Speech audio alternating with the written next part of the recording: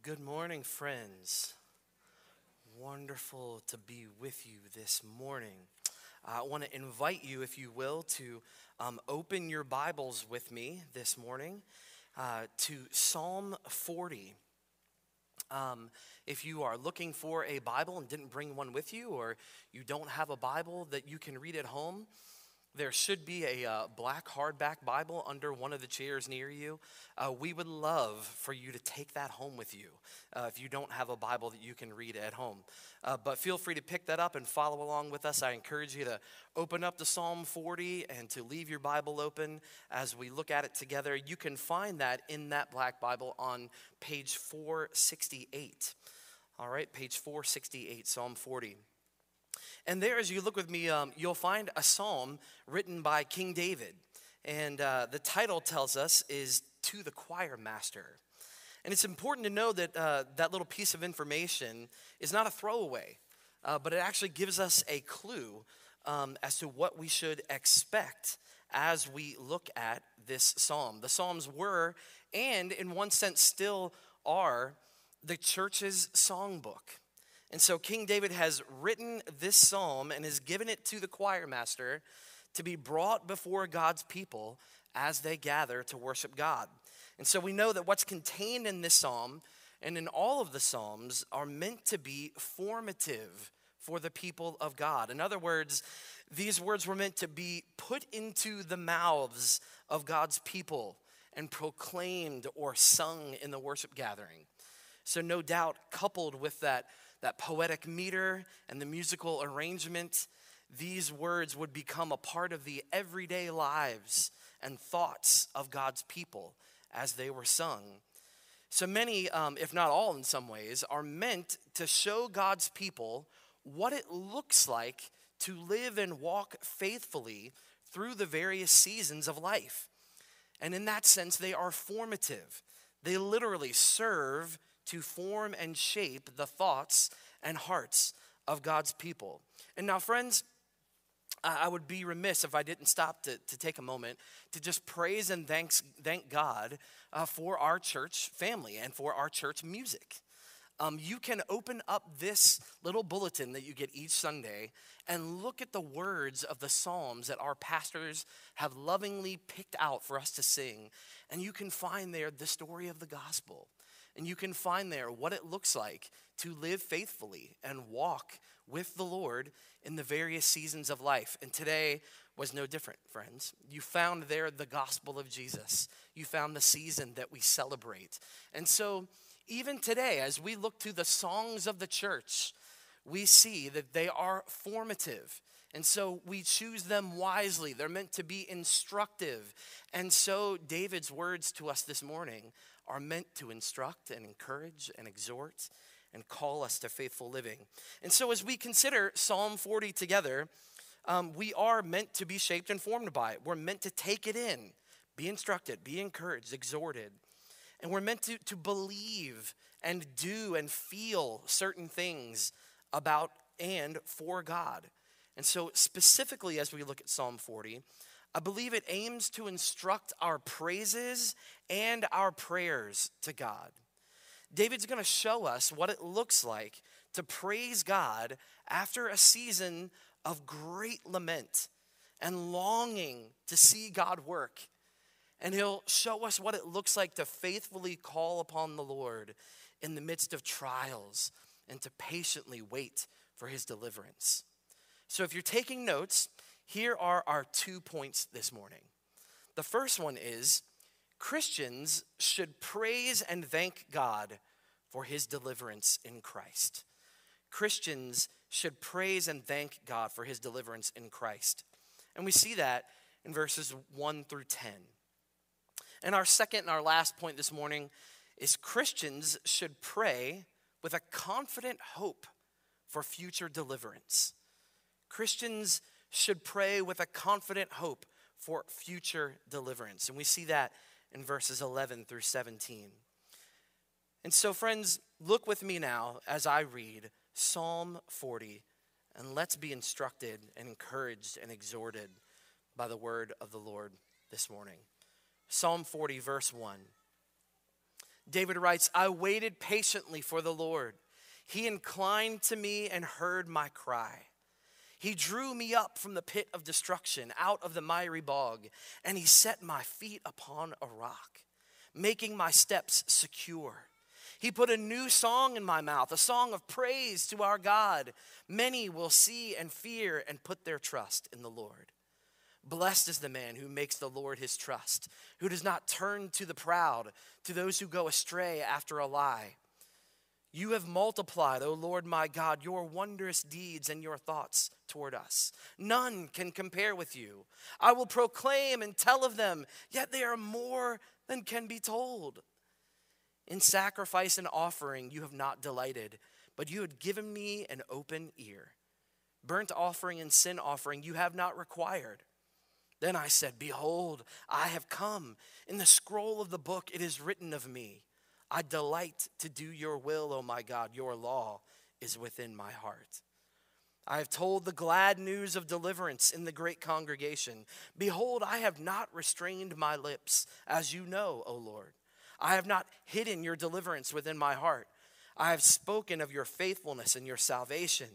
I have not concealed your steadfast love and your faithfulness from the great congregation. As for you, O Lord, you will not restrain your mercy from me. Your steadfast love and your faithfulness will ever preserve me. For evils have encompassed me beyond number. My iniquities have overtaken me, and I cannot see. They are more than the hairs of my head. My heart fails me. Be pleased, O Lord, to deliver me. O Lord, make haste to help me. Let those be put to shame and disappointed altogether who seek to snatch away my life. Let those be turned back and brought to dishonor who delight in my hurt. Let those be appalled because of their shame who say to me, aha, aha. But may all who seek you rejoice and be glad in you. May those who love your salvation say continually, great is the Lord. As for me, I am poor and needy, but the Lord takes thought for me. You are my help and my deliverer. Do not delay, O my God. So again, friends, we begin in the first half of this psalm. Christians should praise and thank God for his deliverance in Christ. Friends, waiting is difficult for us, is it not? But it's especially difficult when we're waiting for help. And a trip to your local emergency room, right, makes this abundantly clear, doesn't it? Ironically, you rarely ever see patients in the emergency room. And understandably, when we find ourselves in times of suffering or despair or a pattern of sin or having been sinned against, and we're waiting for some kind of help and relief, it's really difficult to be patient. And this is where David finds himself in the time before Psalm 40 begins. But notice in verse 1 that David waits patiently for the Lord. We're meant to see a diligent expectation in his waiting. He's called upon the Lord for help, and he expects him to come to his aid. He's not exactly sure how or when, and it seems to us like it's been some amount of time. But David diligently expects the Lord to show up, and friends, he does. The image in verse 1 is that God actually leans down toward David and listens to his plea for help. Friends, isn't God good in that way? Not only does God show up and listen, but he acts. Look at how God helps David in verse 2. There's some beautiful poetic contrast here. David is down in the pit and stuck in that miry bog, but God pulls him up and out of the pit and sets his feet on solid ground. Where there was once seemingly no hope for the future for David, now God makes his steps secure. There's a way forward. And it's important that we see too here, friends, that it's the Lord who is doing all of these things. It's not David. And so he even continues in this in verse 3, saying that God has given him a new song of praise to sing. Isn't it sweet to remember and to know that even when we can do nothing to help ourselves and all hope may seem utterly lost, that when God shows up, he is able to intervene and to help. Amen? His help isn't dependent on our ability to do for ourselves. Isn't God good? And as a result of all of these works that God's done for David, David's convinced that many others will see and fear and put their trust in the Lord. And how could they not? Look at how David describes the state of the person who makes the Lord their trust in verse 4.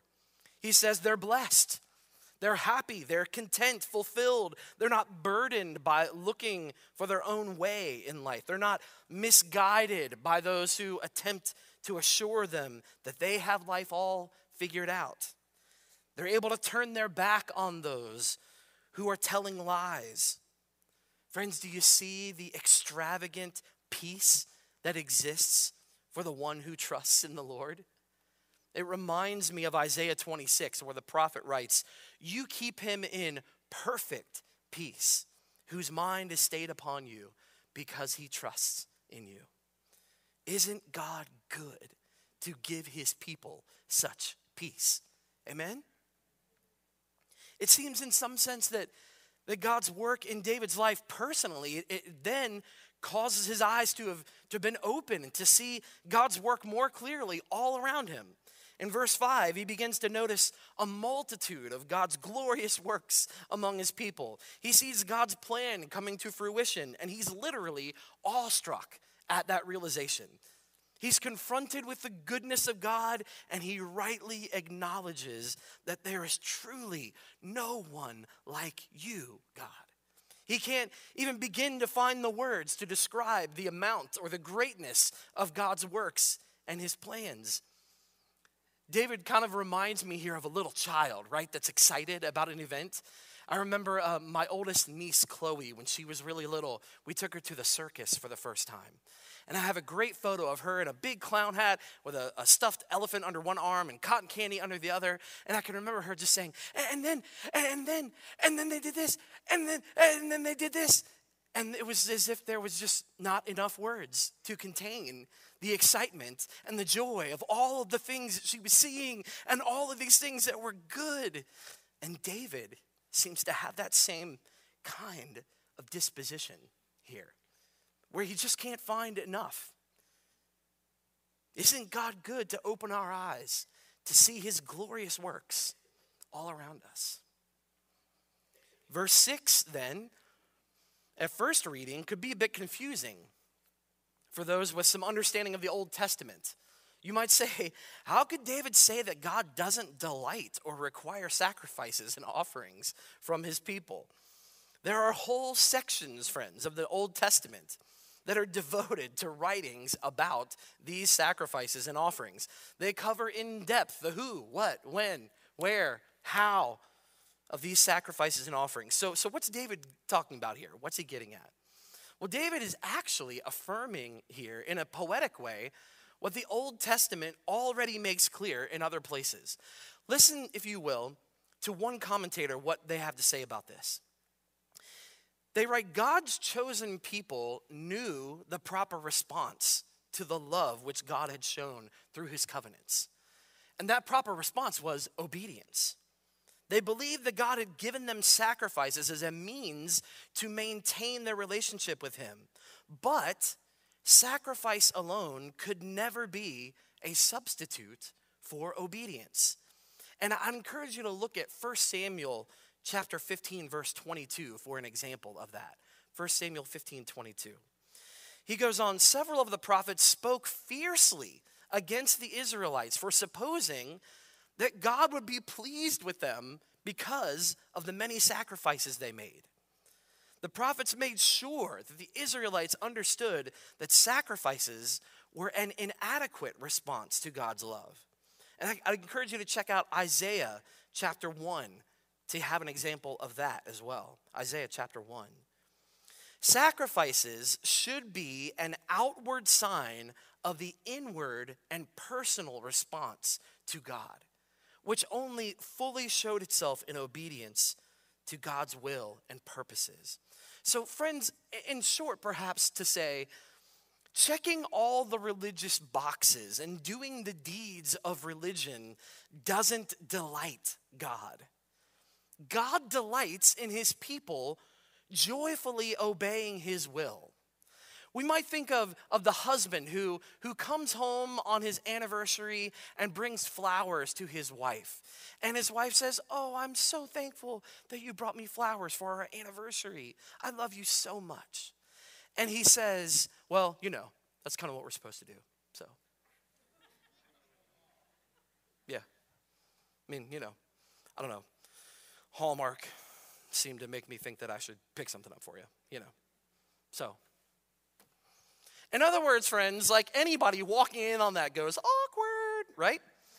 Everybody understands that there's no heart in that. There is no genuine love. There's no seeking to do the best for the other. There's nothing in that. It's empty deeds, right? So with that truth in mind, now look with me at verses 7 and 8. Now David, he sees that clearly. He sees that God delights in obedience. So what does he do? He comes readily and promptly to obey all the scroll of the book, he says. He's talking about God's laws here. And specifically, all of the laws, he says, that are written of me. And David's referring to the laws that apply to his kingship as the king of Israel and how he should lead God's people. So it's his delight, he says, to obey God because his laws have penetrated deep into the depths of his soul. These are not empty deeds. This is David loving God, seeking to obey him out of an outpouring of his love for his God.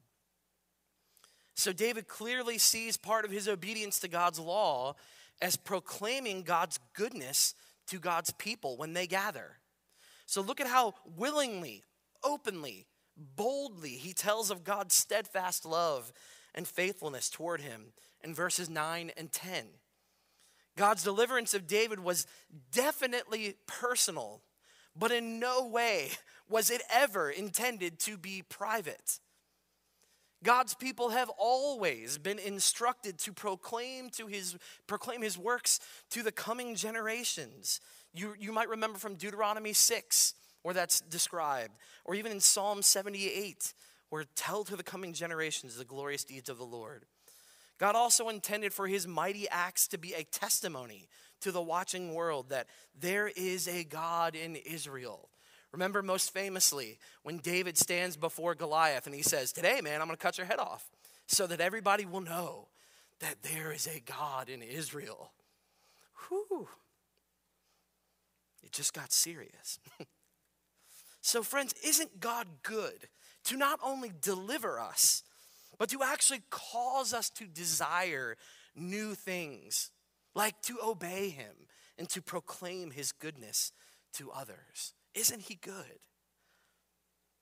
And friends, I want to encourage us now to look even a bit further than God's deliverance of David if we're going to grasp fully the extravagant riches of God's grace for us in this text. Because you see, there are at least 15 Psalms that are quoted in the New Testament that refer to the Messiah, Jesus. And here in Psalm 40, we have one of those accounts. Verses 6 through 8 here in Psalm 40 are referenced in the New Testament book of Hebrews, chapter 10. And I want to invite you, if you would, to flip there in your Bible, keep your finger at Psalm 40, and find Hebrews chapter 10. If you're using the Bible in the chair, it's on page 1006, 1006. But I'd love for us to look at this, actually put our eyes on it together, for one of these occurrences where the Psalms are quoted in the New Testament, all right? So Hebrews chapter 10, and in verse 5 of chapter 10, the author writes this. He says, "Consequently, when Christ came into the world, he said," and this is from Psalm 40, verses 6 through 8, Christ said, "Sacrifices and offerings you have not desired, but a body you have prepared for me. In burnt offerings and sin offerings you have taken no pleasure. Then I said, behold, I have come to do your will, O God, as it is written of me in the scroll of the book. Verse 8, when he said above, you have neither desired nor taken pleasure in sacrifices and offerings and burnt offerings and sin offerings. These are offered according to the law. Then he added, behold, I have come to do your will. Jesus does away with the first in order to establish the second. And by that, well, we have been sanctified through the offering of the body of Jesus Christ once for all. What the author of Hebrews is getting at here, friends, is that when Christ came into the world, he took upon himself the task of fulfilling the plan of God that was described in Psalm chapter 40, verses 6 through 8. In the body that was prepared for him, as Hebrews says, the Son of God lived a perfect obedience to the Father, even to the point of his death on a cross as the perfect sacrifice for our sins. He came to set aside the ancient sacrificial system that we just discussed previously by being the perfect expression of the obedience, which was always the intention behind those sacrificial rituals. So that the author of Hebrews can clearly proclaim in verse 10 that by the will of the Father, revealed in Scripture and carried out by the Son, we have been sanctified through the offering of the body of Jesus Christ once for all. No more sacrifices or rituals are required to keep people in that sanctified condition. So friends, look back with me one more time at Hebrews chapter 10 and look at verse 1 though this time. Hebrews 10:1. The author writes, for since the law has but a shadow of the good things to come, instead of the true form of these realities, it can never, by the same sacrifices that are continually offered every year, make perfect those who draw near. Otherwise, would they not have ceased to be offered, since the worshipers, having once been cleansed, would no longer have any consciousness of sins? But in these sacrifices there is a reminder of sins every year, for it is impossible for the blood of bulls and goats to take away sins. So friends, when the author of Hebrews says in verse 1 that the law has but a shadow of the good things to come instead of the true form of these realities, he's saying that Jesus has done what the law of Moses could not do. Jesus' sacrifice is able, listen to this, friends, Jesus' sacrifice is able to fully cleanse and purify the believer from the defilement of their sin. Amen? Able to fully cleanse the believer from the defilement of their sin. Through faith in Christ, then, the believer is now set apart and bound to Christ. They're united with him in the fullest sense of the word, so that when God looks upon the Christian, he sees them as he would see his very own beloved Son, Jesus, free from sin and an heir to the eternal riches of God. Friend, fellow brother and sister in Christ, that's for you this morning. As you are united by faith with Christ, he sees you as being free from sin and an heir to the eternal riches of God in Christ. Hallelujah. He has come. Amen? Beloved, that means David's obedience that we see in verse 7 of Psalm 40, and all of the blessing, all of the excitement, all the joy, all the peace that flows from it for David. It's but a shadow of the perfect obedience of Christ. You see what he's saying? Like, for example, if the sun is out, right, and it shines on me and we see my shadow on the ground, right? My shadow kind of looks like me, but it's not truly me, right? So the shadow is just a form of what the real thing is. And in the same way, the law is just a shadow of what the real thing is in Christ. And so all of the blessing and the excitement and joy and peace that David experienced in God's deliverance that we read about in Psalm 40, friends, Beloved Christian, it's merely a shadow. All of his excitement, all of his joy, it's merely but a shadow of the unsearchable riches of Christ as described by the Apostle Paul. It's merely a shadow and you have the real substance. Do you see the implications, brothers and sisters? God in Christ goes beyond inclining his ear toward us. He actually leaves his heavenly throne and takes on human flesh with all of its brokenness. With no righteous deeds or even pure intentions of our own, God acts to save us. He pulls our dead, sin-sick souls from the pit of eternal damnation and puts us on a path of purpose and praise and proclamation. Oh, friend, if you've trusted in Jesus, David's thanksgiving to God is only the tip of the iceberg.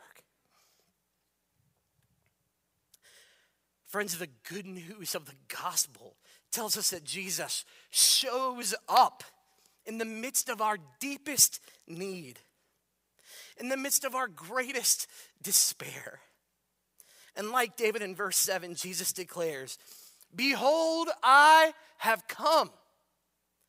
He lives the perfect, sinless, obedient life that God requires of all of his children, but that neither you or I or King David can uphold due to our sinful nature.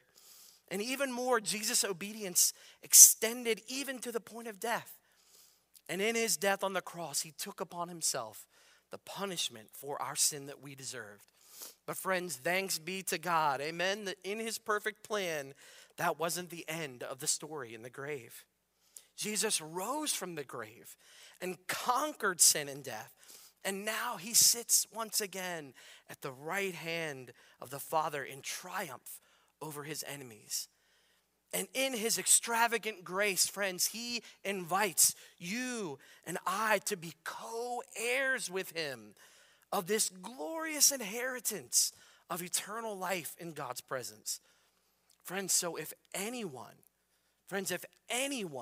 will turn from their sin and place their faith in Jesus, they will be saved.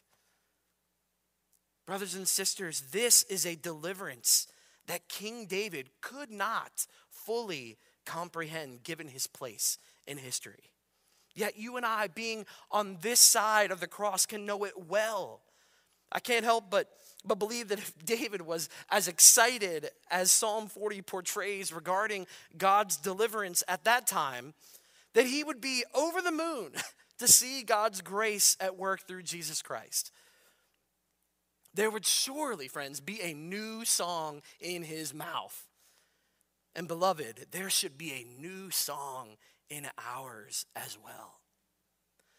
As we recall the glories of the gospel, whether individually before the Lord or in the gathering of the saints like we are today, may there be a glorious, reverent, awe-filled, never-ending, unexplainable and uncontainable joy and peace and delight and praise and thanksgiving to the God of the universe. For behold, Christ has come. And he has come to pull undeserving sinners like you and me from the pit of destruction and to plant our shaky souls on the solid ground of his steadfast love and faithfulness. Fellow saints, may we, like David, never grow tired or weary of proclaiming his salvation for us. May we have the same longing as the great hymn writer Charles Wesley, who exclaimed, Oh, for 1,000 tongues to sing my great Redeemer's praise, the glories of my God and King, the triumphs of his grace. My gracious Master and my God, assist me to proclaim, to spread through all the earth abroad the honors of your name. Jesus, the name that charms our fears, that bids our sorrows cease, 'tis music in the sinner's ears, 'tis life and health and peace. Amen. Friend, If you've dropped into the church this morning and you're not a Christian, let me speak with you for just a moment, as you may feel like you've been forgotten. First of all, I just want to thank you for being here. I pray that as you've listened to God's word this morning, as it's been sung and read and proclaimed, Lord, I pray that God would be gracious to you. And specifically, like he was for David, and that he writes about in verse 6 of Psalm 40, I pray that God would be gracious to give you an open ear this morning. That he would allow you, perhaps for the very first time, to truly hear and understand the good news that God offers you in Jesus Christ today. That you might truly see and believe that Christmas, this Christmas season, that this is about him coming to rescue you from the curse of sin. And friend, to give you the greatest Christmas gift you could ever receive, a new life in Christ. He's come to do that. Know that you can receive that gift today. You can know the blessing and joy of the person that David describes in verse 4 by turning from your sin and trusting in Jesus to save you. And so friends, if you have questions about that or would like to talk more about it, you have a whole room of people here who have submitted their lives to Jesus. Talk to someone. I'd encourage you to talk to someone if you came with someone. Feel free to come talk to me afterward or one of the pastors that you'll see at the doors as you leave. We would love to talk with you. We'd love to answer your questions, but we're grateful that you're here. And so, friends, undoubtedly, as we've seen, the Christian has every reason to give thanks and praise to God for his deliverance through Christ. But as we kind of read through, as we just did the remainder of Psalm 40, it raises some natural questions for us. On the surface, it kind of seems like it's taken a turn for the worst, starting in verse 11. Like suddenly David's been overwhelmed by the circumstances of life and forgotten that God is his help and deliverer.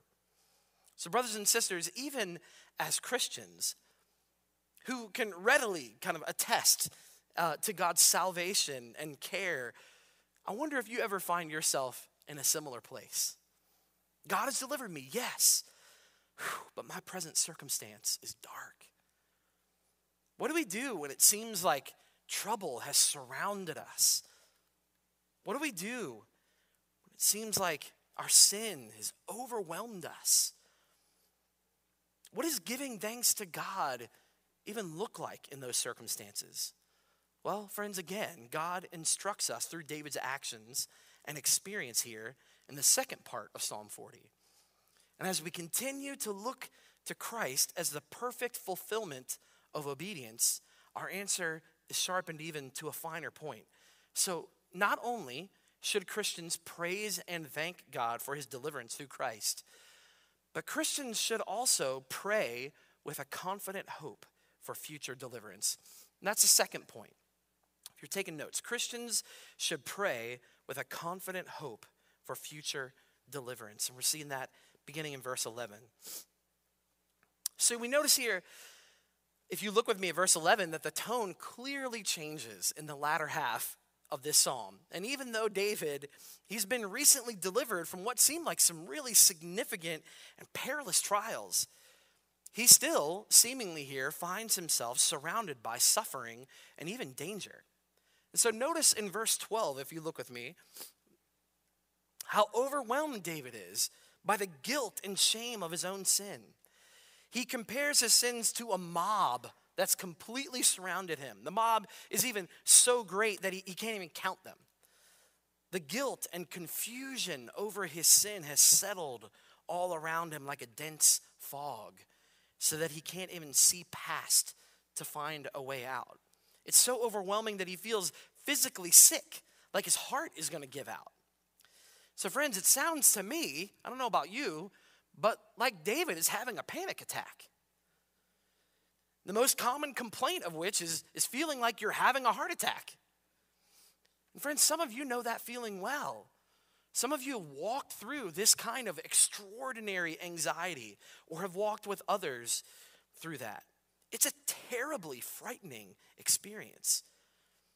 And even beyond this, beyond the kind of internal turmoil that David's experiencing, he also has trouble pressing in from the outside in the form of what seem like some very cruel enemies.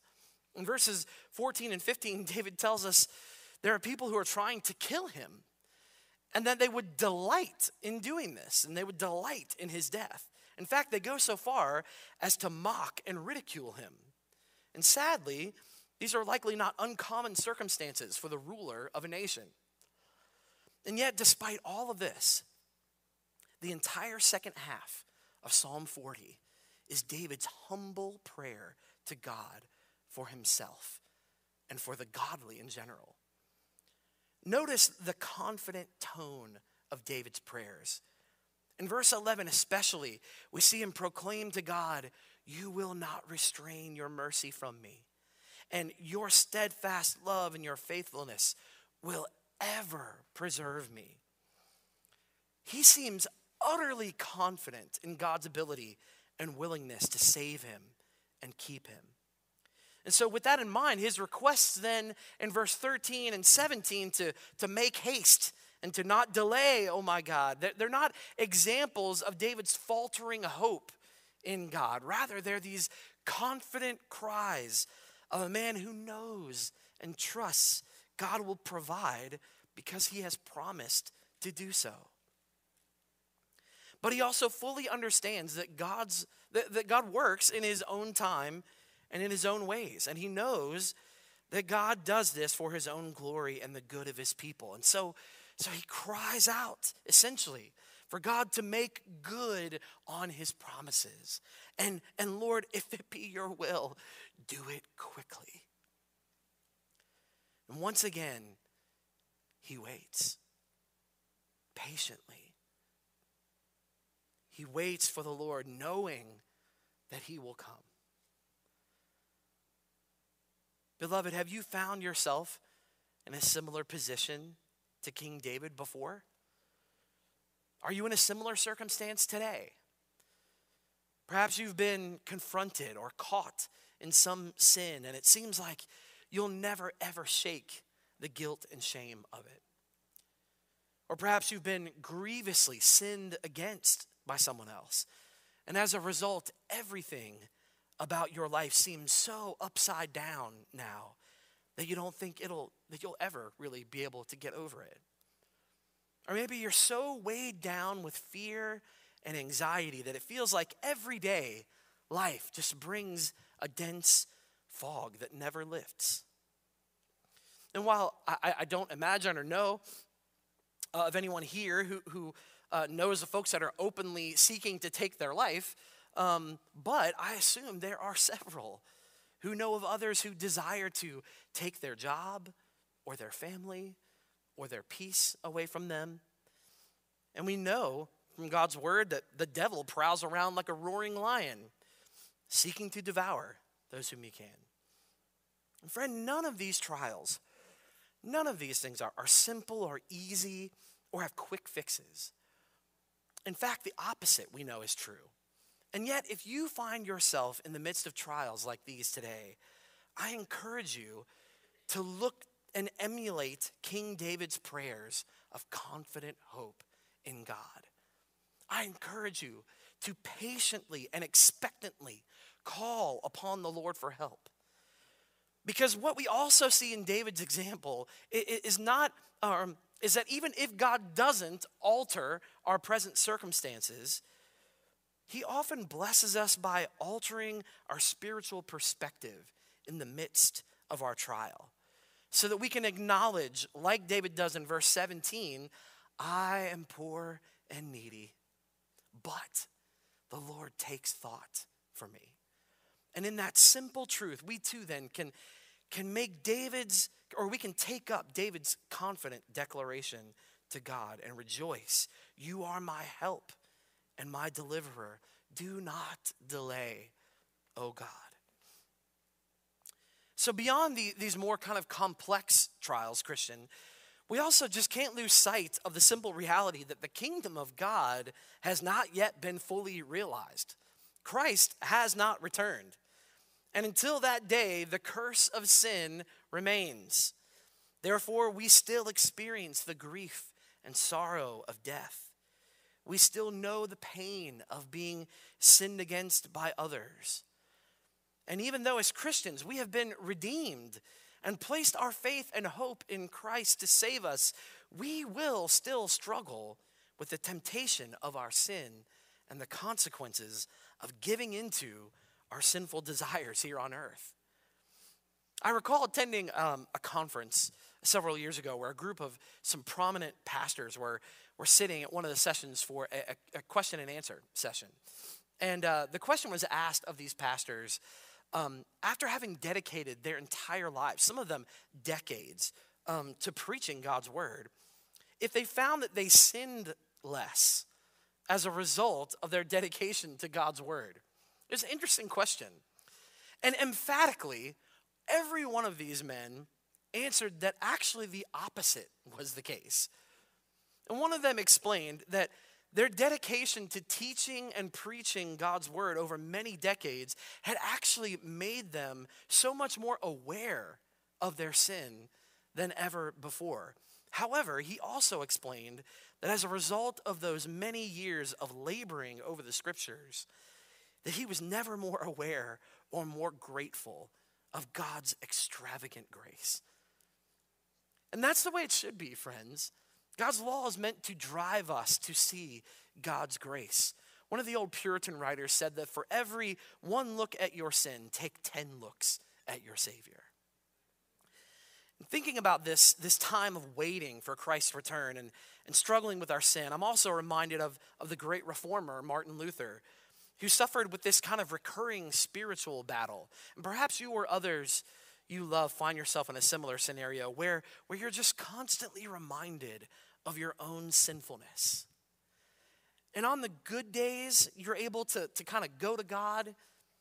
You're able to go to him and maybe even some faithful Christian friends and to be reminded of the grace you have in Christ and trust him afresh each day. But on your worst days, these thoughts sink you into the pit of despair. You're overwhelmed with the questions of whether or not God actually loves you or if you really even are a Christian. Friends, even though we may be able to acknowledge, like Job, that trials like these, that there are opportunities for us to declare to God, like Job did, I had heard of you by the hearing of the ear, but now my eye sees you. Even though we can see those as opportunities for that, friends, still, if we're honest, the fight against the world, the flesh, and the devil, it can be exhausting. Amen? And so we still find ourselves waiting for Christ's return with this eager longing. And I want us to look, if you will, let's turn one more place together to Romans chapter 8. And many of you will be familiar, we preached a series through Romans 8 recently, but I think Paul helps us to get a handle on what this looks like as a Christian as we're walking through these kinds of times together. Romans chapter 8 in the Black Bible's on page 944. But listen to what he says, Romans 8 and verse 22. He says, for we know that the whole creation has been groaning together in the pains of childbirth until now. And not only the creation, but we ourselves, who have the first fruits of the Spirit, groan inwardly as we wait eagerly for adoption as sons, the redemption of our bodies. For in this hope we were saved. The hope that is seen is not hope, for who hopes for what he sees? But if we hope for what we do not see, we wait for it with patience. Sometimes the waiting and the fighting, friends, it's so exhausting and overwhelming that we even struggle to talk to God sometimes, don't we? We might not even know, like, what do I even pray for here? But praise God that as we're united with Christ, we have this precious gift that he's given us in the Holy Spirit. And again, Paul helps us. If you keep looking with me in Romans 8, verse 26, he says, likewise, the Spirit helps us in our weakness. Thank you, God. For we do not know what to pray for as we ought, but the Spirit himself intercedes for us with groanings too deep for words. And he who searches hearts, he knows what is the mind of the Spirit, because the Spirit intercedes for the saints according to the will of God. So friends, not only does God give us the gift of the Holy Spirit to help us. But Paul also, he keeps driving home just how secure our hope in Christ is and how confident we can be in his deliverance. Look one last time with me. Keep moving in Romans 8. If you look in verse 32 or 31. If God is for us, friends, Christian, who can be against us? He who did not spare his own son, but gave him up for us all, how will he not also with him graciously give us all things? Who shall bring any charge against God's elect? It's God who justifies. Who is to condemn? Christ Jesus is the one who died. More than that, who was raised, who is at the right hand of God, who indeed is interceding for us. Who shall separate us from the love of Christ? Shall tribulation or distress or persecution or famine or nakedness or danger or sword? No, friends, verse 37. In all these things, we are more than conquerors through him who loved us. He says, for I am sure, there's that confidence, for I am sure, friend, that neither death nor life, nor angels, nor rulers, nor things present, nor things to come, nor powers, nor height, nor depth, nor anything in all of creation will be able to separate us from the love of God in Christ Jesus our Lord. Amen? There's that confidence, friends. We can go to him. There's our confidence in Christ. Beloved, David's example in the second half of Psalm 40, coupled with our understanding of Christ's work on our behalf, it allows us to come to God with such great confidence and hope that he will deliver us in the last day. Friend, behold, Christ has come. And just as surely as he came to save us, he will call us home to be with him in paradise, where all will be made right. Sin and suffering will be no more. And David's words in verse 16 will be the reality that all who have sought the Lord will rejoice and be glad in him and will say continually, great is the Lord. But friends, until that day, I encourage us all to continue to come back to Psalm 40. May we continue to allow David's words of praise and thanksgiving to God to be our words as well as we remember his deliverance. May we continue to allow David's confident petition to God to be ours as well as we face new trials and fight the good fight against the besetting ones. And may we continue to wait patiently for the Lord as David has shown us. But friend, with an even greater hope, knowing that indeed Christ has come. Amen? Let's pray.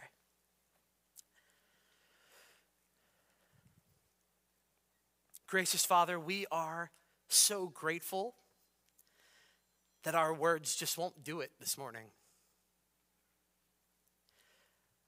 We're so thankful for your sovereign care over us. We're so grateful for your deliverance.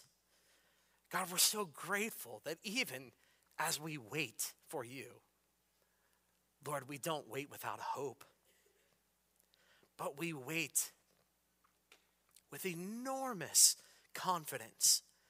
As we have seen you act in the past, so you will act in the future.